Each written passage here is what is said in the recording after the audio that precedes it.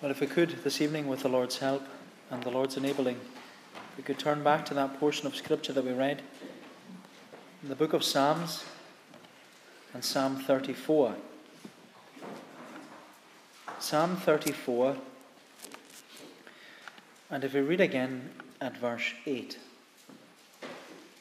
Psalm 34 at verse 8, where David says, "O taste and see that the Lord is good.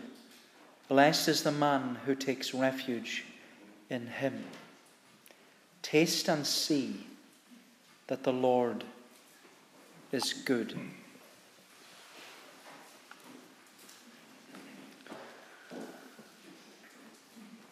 When I say the word Marmite, you will either smile with joy because you think Marmite tastes lovely, or you'll screw up your face at the thought of smelling that stuff.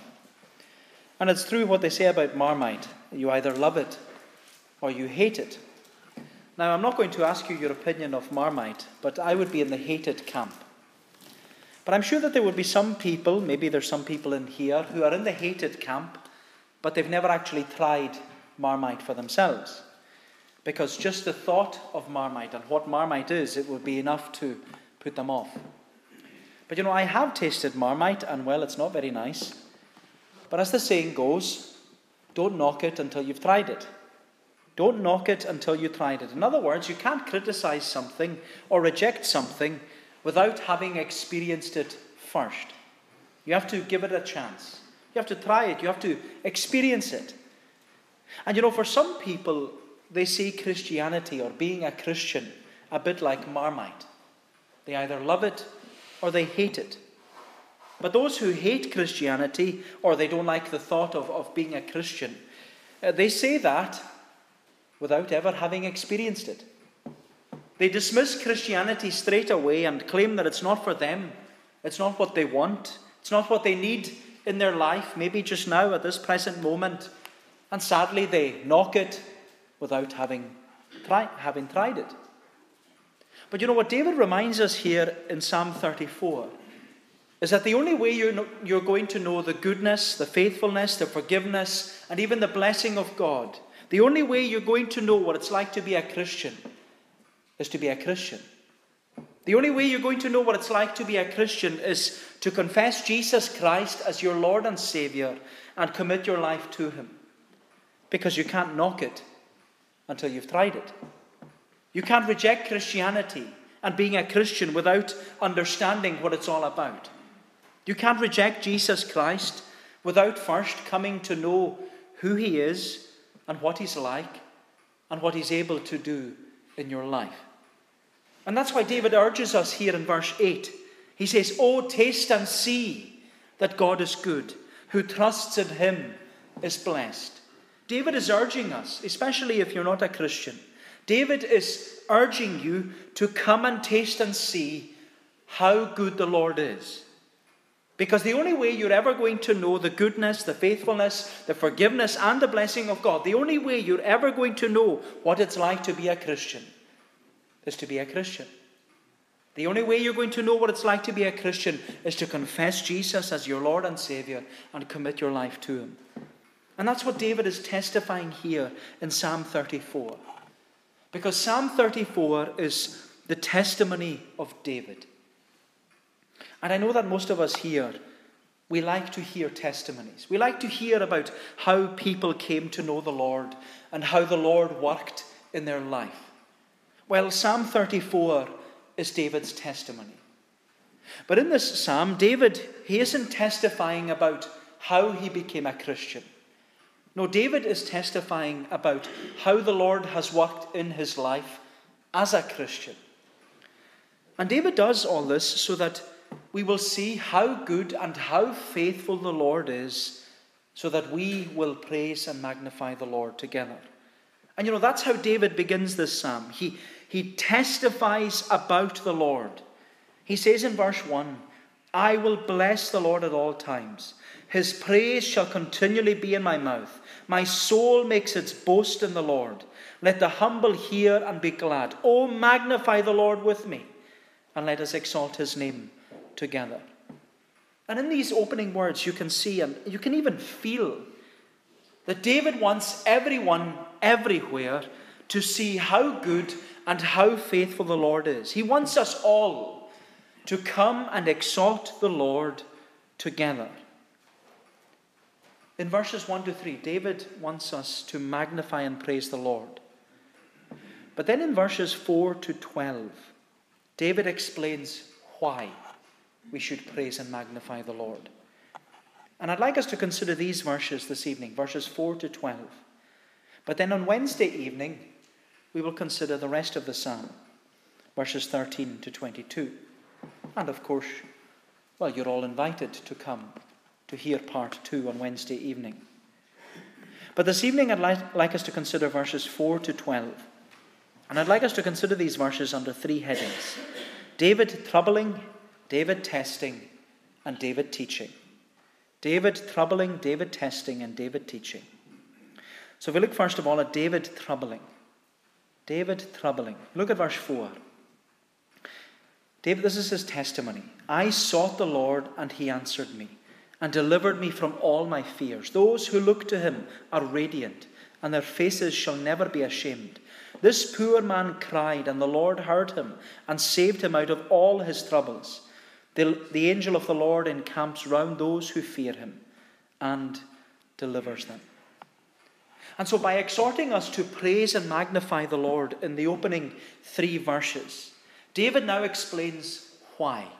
David explains why he wants us to praise and magnify the Lord. David explains why he wants everyone everywhere to see how good and how faithful the Lord is. And David, as David said in verse 6, that it's because the Lord delivers us from trouble. This poor man cried, the Lord heard him and saved him out of all his troubles. Now, the specific trouble that David is referring to is what's written in the title of the psalm, because the title says a psalm of David. And then after that, we're told that the title is all about, or the psalm was written when David changed his behavior before Abimelech so that he drove him out and he went away. And that occasion in David's life, it's recorded for us in 1 Samuel 21. And it's a time in David's life when David was on the run from King Saul. And as you know, King Saul, he was jealous of David because Saul knew that David was the man after God's own heart. Saul knew that one day David would succeed him to the throne in Israel. And for that reason, it was out of jealousy and hatred for David that Saul was constantly trying to kill David, and David was always on the run. And in 1 Samuel 21, David flees to Gath. Gath was the place where Goliath was from. But by that time, David had killed Goliath. And David, he's now hiding in Philistine territory. He's in enemy territory. And David, he ends up in the palace of this king called Achish. He was from the dynasty of Abimelech, which is why Abimelech is mentioned in the title here.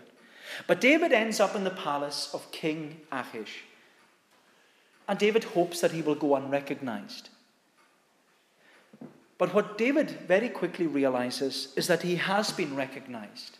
He's been recognized by the servants of the king. And the servants of the king, they say to King Achish, "Is not this David, the king of the land? Did they not sing to one another of him in dances? Saul has struck down his thousands, and David his 10,000s. And as soon as David knew that the servants of the king recognized him, David was terrified. He was afraid of what the king would do to him, because everyone knew that David was going to be the next king in Israel. Everyone knew that he had killed the great Goliath of Gath. And so if King Achish, if he knew that David was in his palace, he would have killed him immediately. But you know what happens next in the narrative is almost unimaginable. Because when David discovers that his identity is known, David pretends to be a madman. David pretends to be completely insane. And he acts like an animal so that King Achish won't even look at him and recognize him. And we're told in the passage of 1 Samuel 21, it says, David changed his behavior before them and pretended to be insane and made marks on the doors of the gate and let his spittle run down his beard. Then Achish said to his servants, Behold, you see the man is mad. Why then have you brought him to me? Do I lack madmen that you have brought this fellow to behave as a madman in my presence? Shall this fellow come into my house?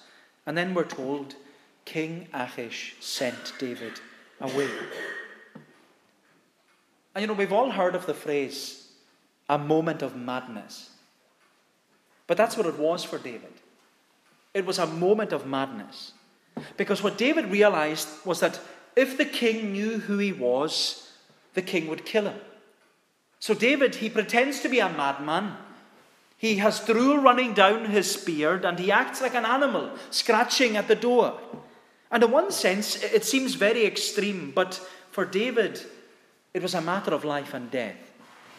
And in that moment of madness, the Lord delivers David from death. It's quite an interesting passage to look at. But this is what David is testifying here in verse 4, how the Lord delivered him. He says, I sought the Lord, and he answered me, and he delivered me from all my fears. David, he had his back against the wall. He didn't know what to do. He didn't have the strength to run. He didn't have the armor to kill the servants. He didn't have the ability to fight. All David could do was seek the help of the Lord. He was absolutely helpless. And all he could do was seek the help of the Lord. And that's what he did. I sought the Lord, and he answered me and delivered me from all my fears. And when David says he sought the Lord, it means that he sought the Lord diligently. He sought the Lord earnestly. He sought the Lord with all his heart.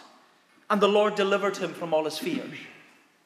And his fear, maybe it's a fear that many of us have, the fear of dying and the fear of death.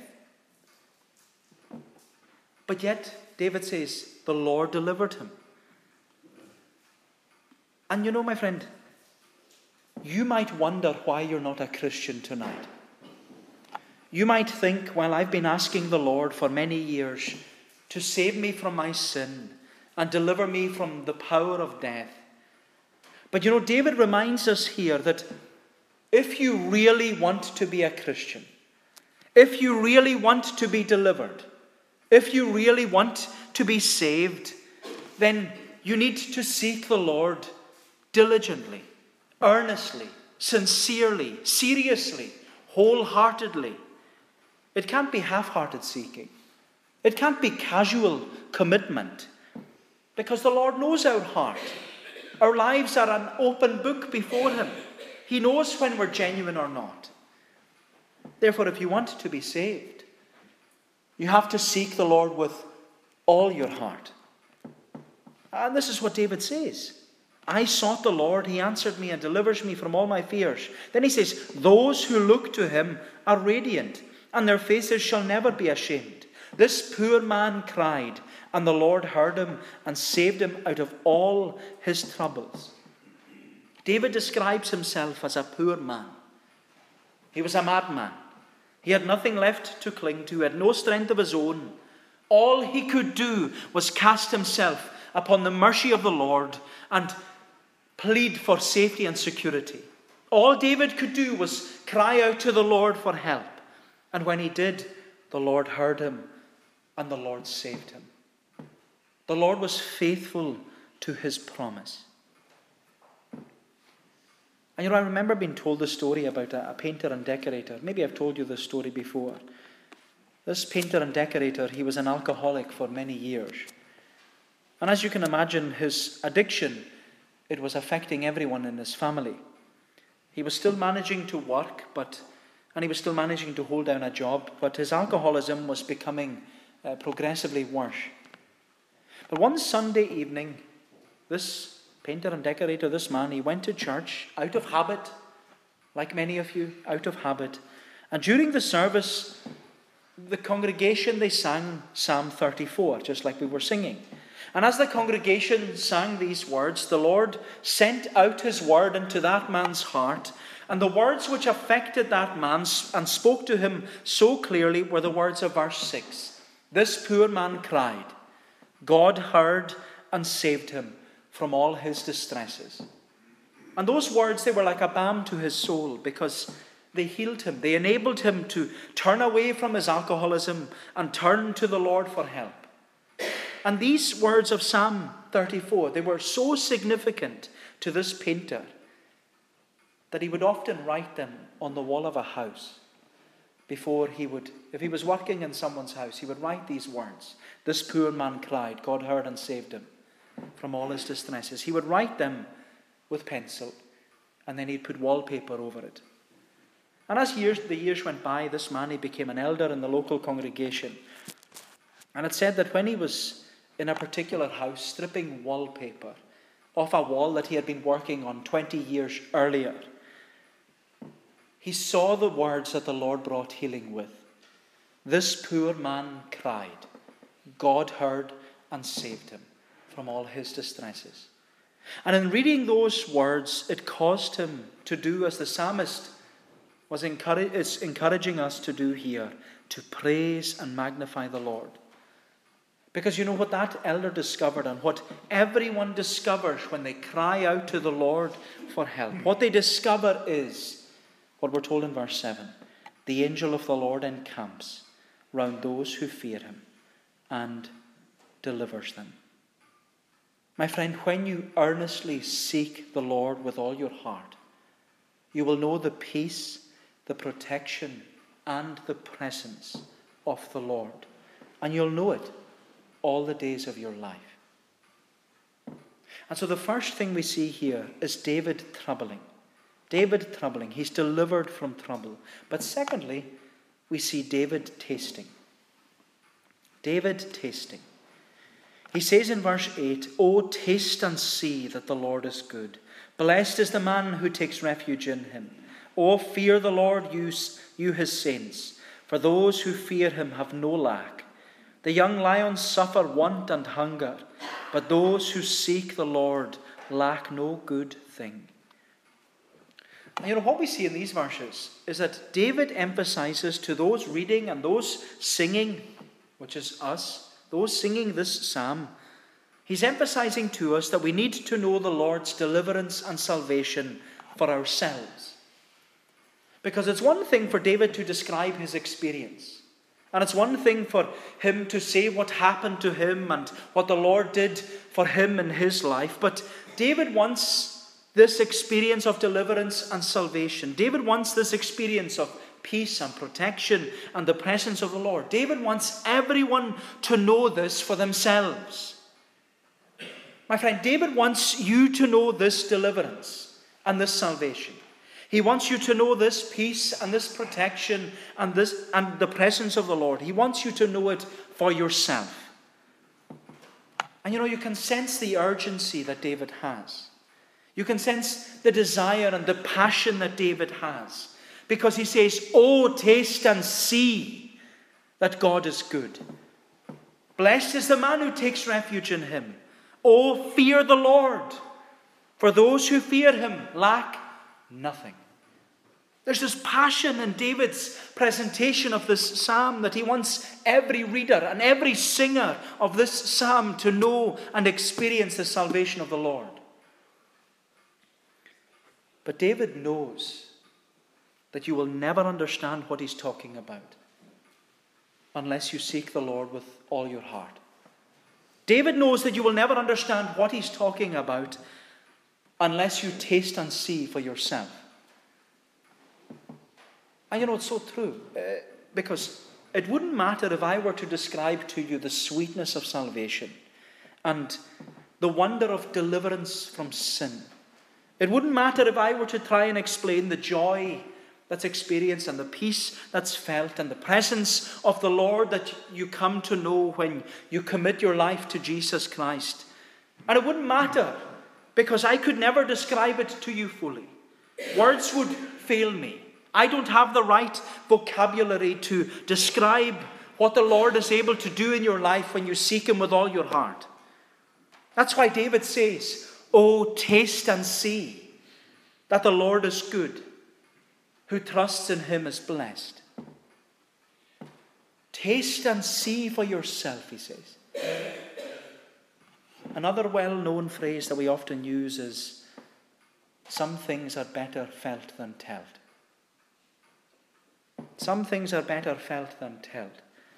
Meaning that sometimes words fail us, and we can't describe what we see or what we hear or what we feel. Words often fail us, which is why some things are better felt than told. And David says that's what it's like when it comes to knowing Jesus. Coming to know Jesus as your Lord and Savior. No words can ever describe the joy and the peace and the love and the forgiveness and the warmth and the closeness and the care and the compassion of Jesus. Words can't describe these things. You just have to experience it for yourself. And how do you do that? You commit your life to Jesus Christ. That's why David says, "Oh, taste and see that God is good. Who trusts in him is blessed." And what David is reminding us is that the only way to taste and see that God is good is by trusting him. The only way to know the blessing of King Jesus is by taking refuge in him. And I love that word, blessed. Blessed is the man who takes refuge in him.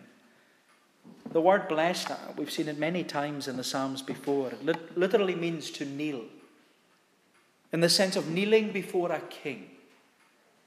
And it's describing the person who commits their life to Jesus Christ. Where King Jesus, he's standing up from his throne, and you, the sinner, you're kneeling in his presence, and you're kneeling before him with your head bowed and your hand outstretched, and your heart, it's in full submission to King Jesus, and you're confessing him as Lord and Savior over your life. And when you do that, you receive from the gracious hand of King Jesus something that you don't deserve. You're unworthy to receive it.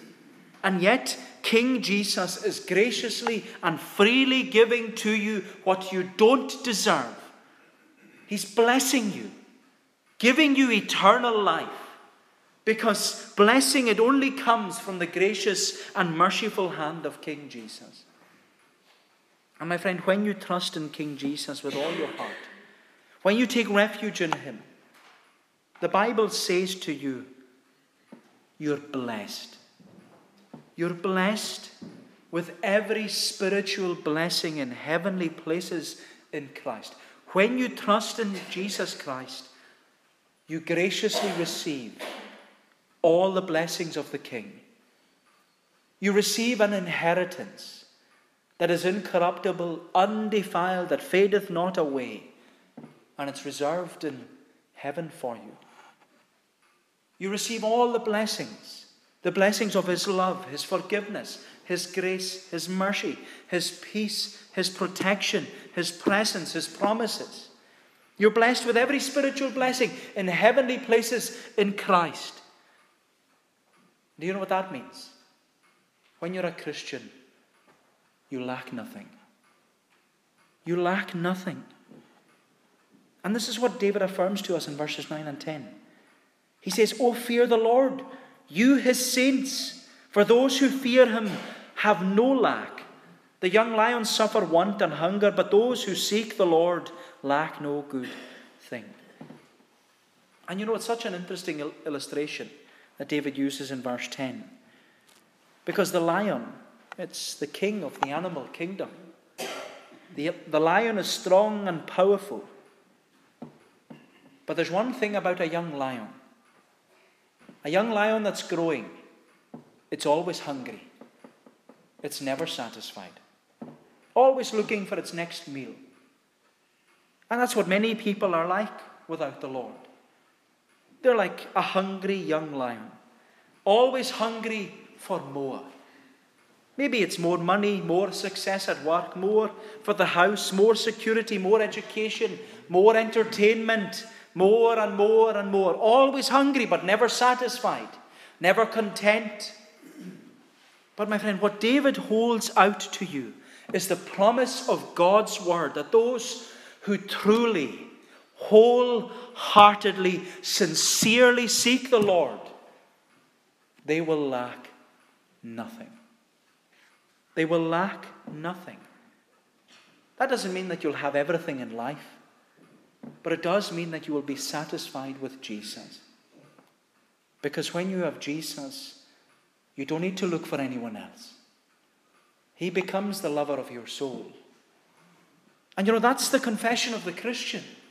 Because those who can truly say, the Lord is my shepherd, they can also confess, I shall not be in want.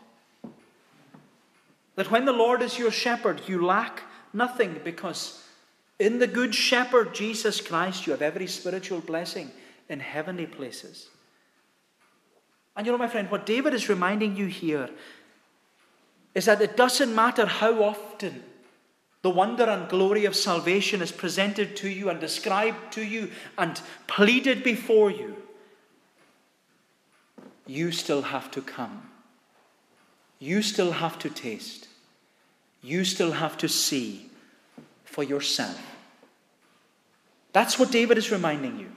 Taste and see that the Lord is good. Come, taste and see that the Lord is good. And David goes on to emphasize this in verses 11 and 12. So we've seen David troubling, David tasting, and lastly we see David teaching. David teaching. He says in verse 11, Come, O children, listen to me. I will teach you to fear the fear of the Lord.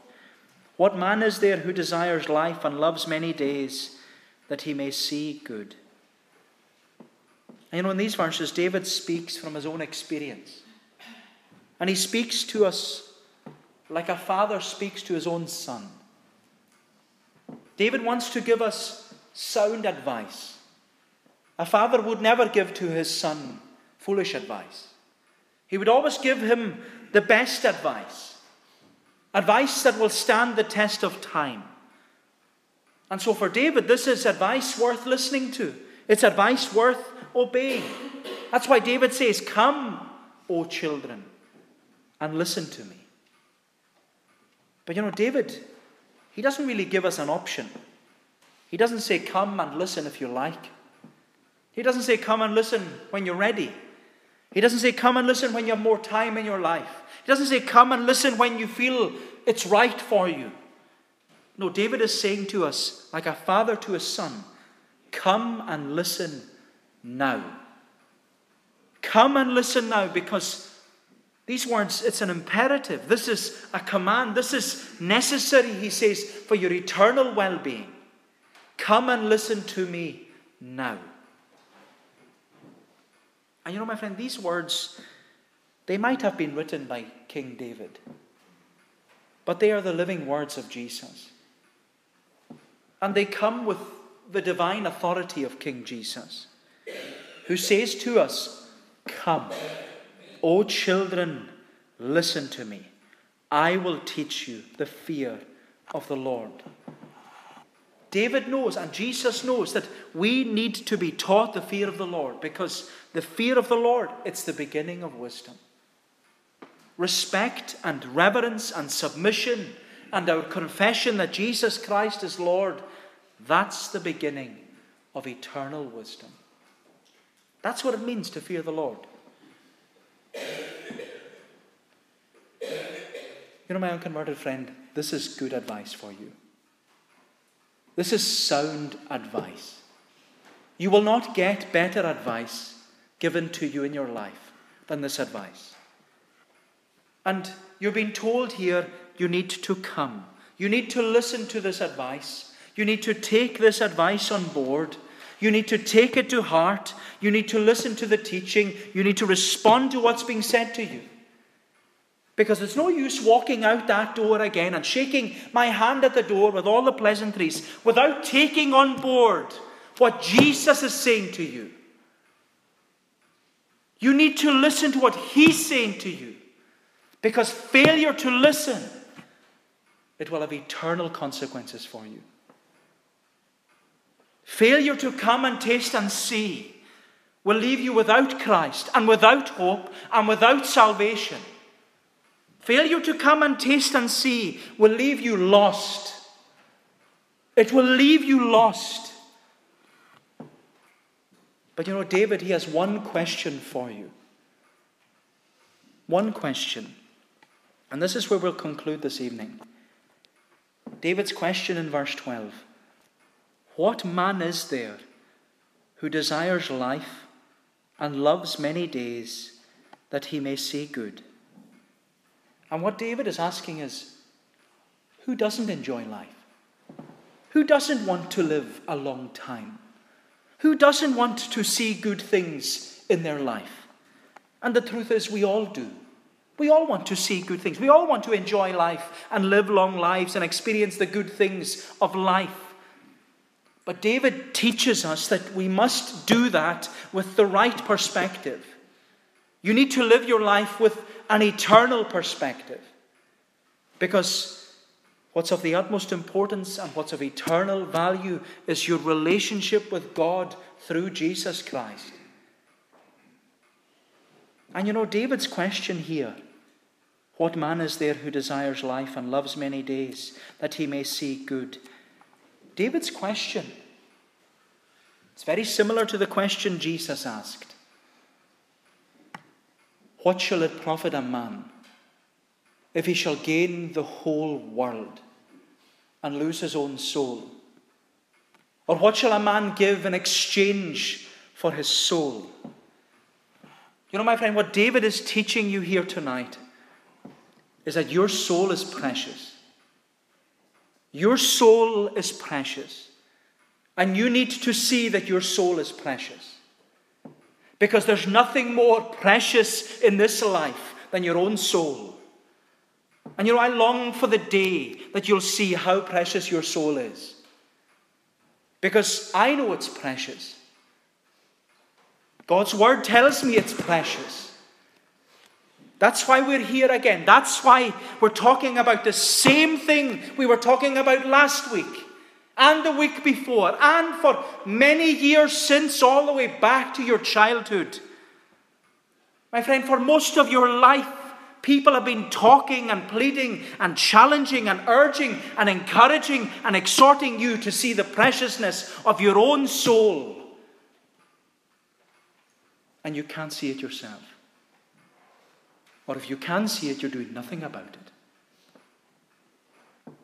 And tonight again you're being asked, what shall it profit a man if he were to gain the whole world and lose his own soul?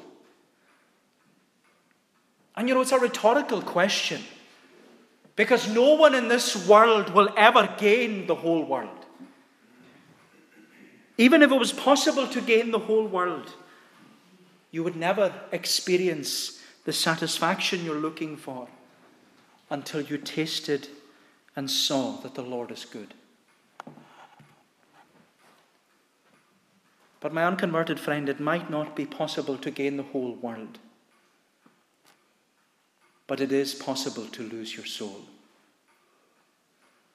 It is possible to be close to the kingdom and be lost. It is possible to have heard about Jesus all your life, but never come and taste the sweetness of trusting in Jesus.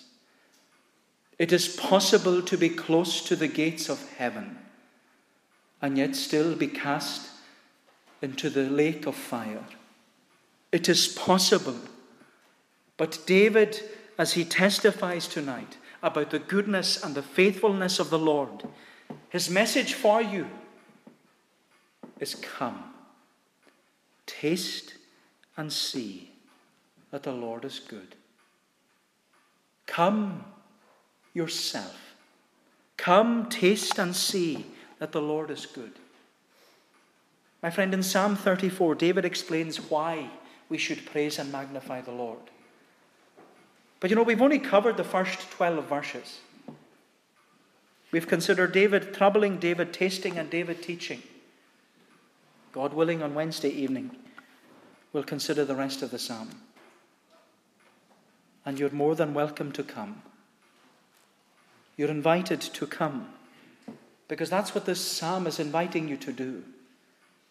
To come, taste and see that the Lord is good. So you come, and you see how sweet it is to trust in Jesus. May the Lord bless these thoughts to us. And let us pray. O Lord, our gracious God, that without Thee we can do nothing, but with Thee all things are possible. Help us, Lord, to throw ourselves at Thy mercy and to come before King Jesus with bended knee and contrite heart, and confess that He is Lord to the glory of God the Father. Oh, help us to taste and see that He is good, to trust in Him and know the blessing of eternal life, every spiritual blessing in heavenly places in Christ. Lord, that none of us would be separate from one another at the last day, but that we might all be found on the shores of eternity, found in the Lord's house, singing and praising and magnifying the Lord together. Oh, keep us, we pray Thee. Bless Thy word to our souls, we ask Thee. And that if anything has been done amiss, that Thou wouldest cleanse us from it. Take away our iniquity, we pray, and go before us for Jesus' sake. Amen.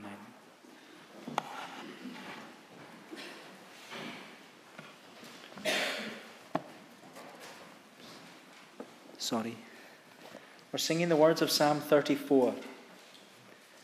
Psalm 34, singing from verse 8 down to the verse marked 13.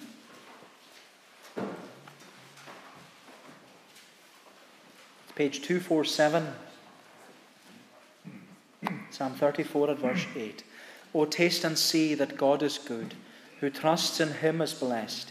Fear God, His saints, none that Him fear shall be with want oppressed. The lion's young may hungry be, and they may lack their food, but they that truly seek the Lord shall not lack any good.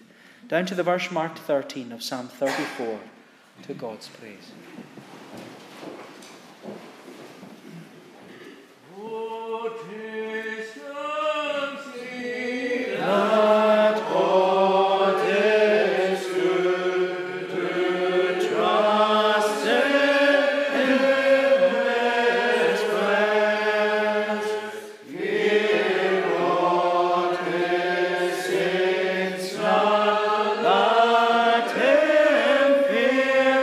Shall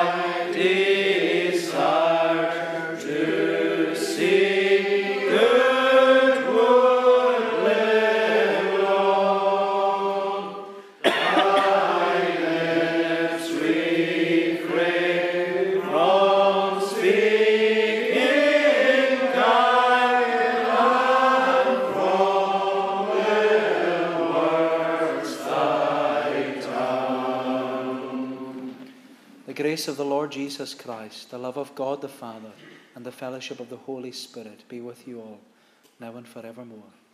Amen.